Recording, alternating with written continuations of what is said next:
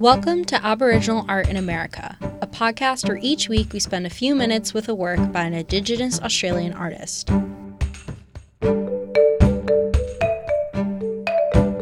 WTJU's Mary Garner McGee spoke with Aboriginal art collection curator Henry Skerritt at the Kluge Roo to learn about a new exhibition titled Madayin, 8 Decades of Aboriginal Australian Bark Painting from Yirrkala.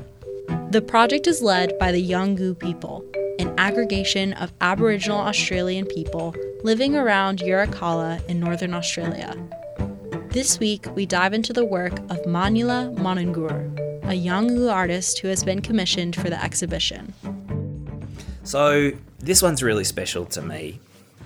Manyula Monongur. Well, Manyula Monongur. Manyula is one of the kindest, warmest, most beautiful people I have ever met. Visitors to Yirrkala know Manyula because she is so welcoming and so generous. And she's always happy to sit with visitors and talk to them and explain. Manyula's been, over her career, has been an incredible innovator. She began working in the 1990s, and a lot of her early works were paintings of camp life, life around Yirrkala. I think in 88, she did a fairly racy poster for an anti-AIDS campaign called Love Me Safely. But in her later life, as she's gotten older and a little less mobile, she has started to work on these kind of complex paintings made up of multiple parts, and she calls them puzzle work paintings, where rather than working on one large sheet of bark, she wanders around the art centre and she picks up the little scraps and offcuts of other people's barks. She just collects them all up, and in her spare time she'll sit and quietly work on these little scraps. Some of them some of them are only matchbox size, and some of them are, maybe the size of a letter sheet of paper. And she sits and works on them, and then once she's got a kind of a critical mass of them, she starts to lay them out and shift them around, and that's really fun. I've had some really wonderful time sitting with her as she kind of moves them along the floor, starting to see what they're making for her. And so in this instance, she's made this giant grid. I think it must be one of the biggest that she's done. It's a giant grid made up of 299 small paintings. And each of those small paintings is a grid. So it's like a grid made out of grids in a grid. But she's referring back to a really important and sacred story of her clan, which is the Japu clan. And it's a story that relates to a fish trap that was made in the ancestral times, in the Wangar or the Dreaming. And this net was made to catch Mana, the ancestral shark.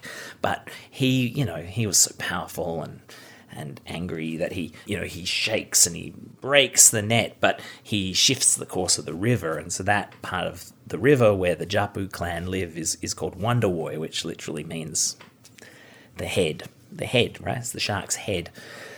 And so in initiation ceremonies, young boys in the Japu clan would have this grid painted on their chest, and the cross-hatching in the grid is the waters moving and the flash of Mana's eye and the light on the trap and all of these different varied meanings. But here she's sort of blown it out big, and she's using the grid that she paints to be part of this, but she's also, allowing space around it. So there's a kind of an organic shimmer of the water. And if you look closely, some of them have fish caught in the trap.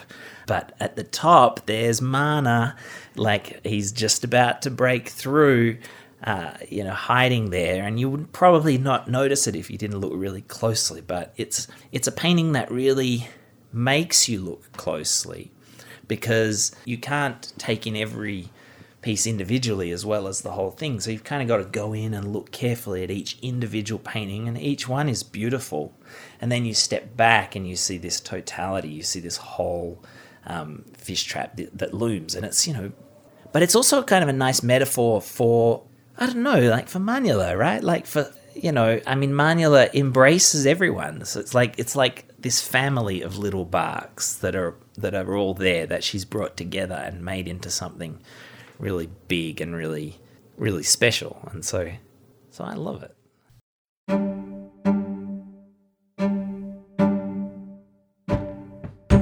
The exhibition will travel around the United States beginning in September of 2022 and will be the first major survey of Aboriginal bark paintings ever staged outside of Australia. Manuela's paintings, along with contributions from other artists, will be accompanied by an extensive media component, including video, audio recordings, and archival photographs, all developed by the Aboriginal Media Unit at Yirrkala, called the Mulka Project. Aboriginal Art is a production of the University of Virginia and a member of the Virginia Audio Collective. Listen and subscribe at virginiaaudio.org.